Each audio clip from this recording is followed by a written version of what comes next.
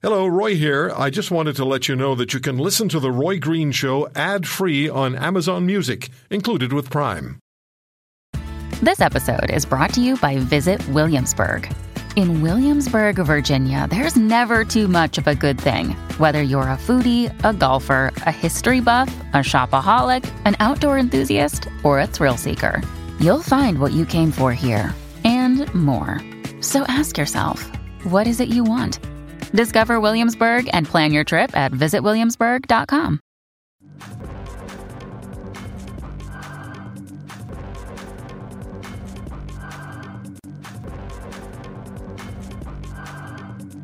Canada's record of military equipment procurement has been in the headlines as the root cause for the terrible treatment of Canadian Vice Admiral Mark Norman.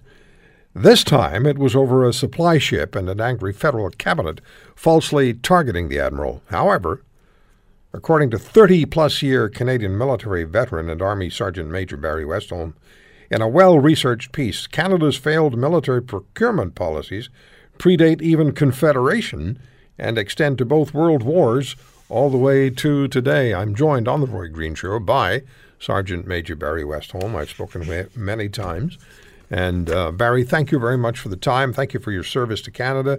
And you are one of the few who constantly not only shines a light on the problems, but also provides options for solutions which far too frequently appear to be ignored. How are you doing?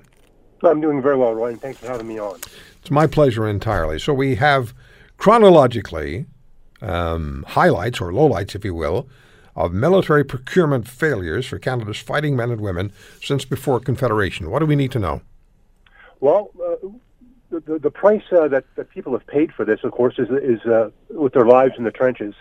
All the procurements that I've sent you that were so bad were done purposefully, not for the best equipment or even close to good equipment, but strictly for political reasons.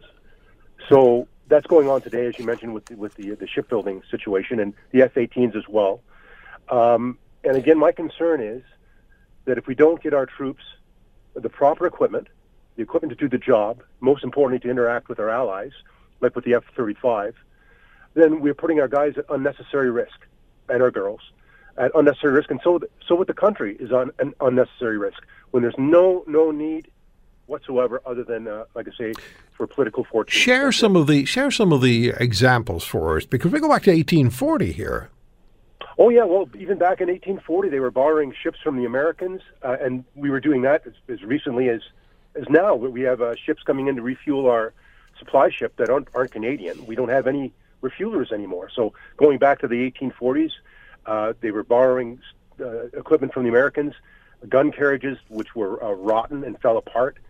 And this goes on and on and on. One of the most serious ones I found was the Ross rifle procurement, and that was done in-house in Canada by Sir Sam Hughes. And the rifle was absolutely useless. And this was used in World War I, and countless Canadians died trying to use this rifle, which belonged to a company who was a friend of Sir Sam Hughes, who was the Minister of Militia. So it just goes on and on and on and on. And I think it's got to stop like now. I see what's going on with the military. You know, they can't get boots, they can't get this, they can't get the most simplest things. Yeah. And I've got a bad feeling about it, Roy.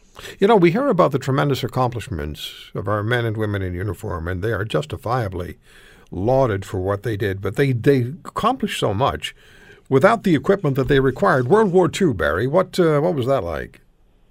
World War II, again, we were caught flat-footed. When the World War I was over, it was the war to end all wars. And people took that quite seriously, and they started to demilitarize. Now, as it turns out, it was really just a pause. It was a continuation of World War I that went into World War II. And at that time, when that hit, of course, we were once again totally unprepared. And when we're unprepared, people tend to rush. And when you're rushing with troops and you're training them quickly and maybe not as thoroughly as they should be trained, once again, you're putting these people at unnecessary risk. So it showed again that we should have a standing military of note to defend this country. I just want to read something from what you wrote, and this is important. This is today. Mismanagement is alive and well. Canada still relies on the other countries for transport, and the military faces serious personnel shortages. Sea King helicopter crews receive crash training to survive ditching their derelict equipment. The Iltis Jeep, now in its 20th year, remains in service, but is difficult to repair for lack of parts. The LSVW truck cannot be left idling because of its habit of spontaneously combusting. That means going on fire. The AVGP, originally designed as a tank trainer, is now used in actual operations. The tanks have been retired. Canadian troops in Afghanistan wear green uniforms for lack of proper clothing. The boots I'm wearing at this very moment are unsafe because they lose all grip capabilities. And you conclude by saying it's high time for Canada to review its own history and invest responsibly in its military. Expensive seems to be the reoccurring reason for mismanaging the needs of Canada's military, and arguably there may be savings in keeping old equipment, procuring cheap vehicles, and maintaining a tiny military. However, it is the hidden costs that must be considered when supposedly such a policy, for these costs are enormous. I read your piece going all the way back to before Sir John A. Macdonald, and I was shocked. And you have a bibliography where you prove all of this. And how many politicians did you send this information to? And how many of them reacted? I sent that to every politician of note, from the Prime Minister and the opposition, leader of the opposition, right through it. I would say maybe about 60 members of Parliament, and every news agency, because I deal with a lot of people over the past many years. Every news agency, and only, two people replied. One was yourself, of course, which is, I think, is very notable, and the other was Mr. Conrad Black. Wow. Now, isn't that interesting? That speaks miles to me about your show and your interest, Roy, because you and one notable other Canadian are the only ones that even bothered getting back to me on that. You know, and that article I wrote is 15 years old, Roy. I saw that. And Barry, you as a young man dedicated your life to this country and its military service. You've been in battle situations. You've been on the front lines, and you were a member of the Canadian Airborne Regiment. And we cannot say to young men and women, now you get into uniform and you get ready to protect our country and our way of life and our democracy, and then send you out with inferior equipment or no equipment at all. Oh, of course, equipment that doesn't interact with your allies. You're really in trouble. I had radios in Cambodia, when I was down in Cambodia, that were line of sight. That means if you didn't see the person, you couldn't use the radio. And there's inherently something wrong with that theory. Yeah. But basically, if you walked around a corner, your radio would stop, and they were brand new.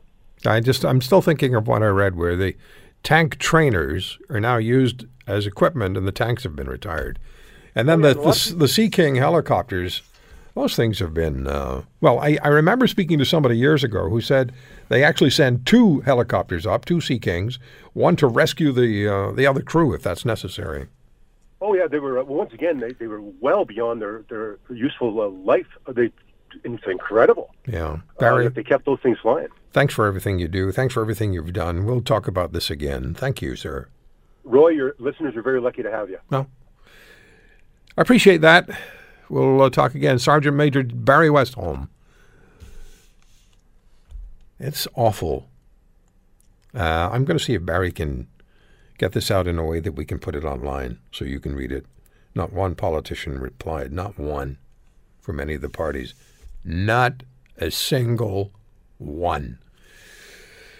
But when the cameras are on and they have an opportunity to butt heads with each other, well, yeah. They want the very best for our Canadian men and women in uniform. History shows that's not quite true. If you want to hear more, subscribe to The Roy Green Show on Apple Podcasts, Google Podcasts, Spotify, Stitcher, or wherever you find your favorites. And if you like what you hear, leave us a review and tell a friend. I'm Roy Green. Have a great weekend.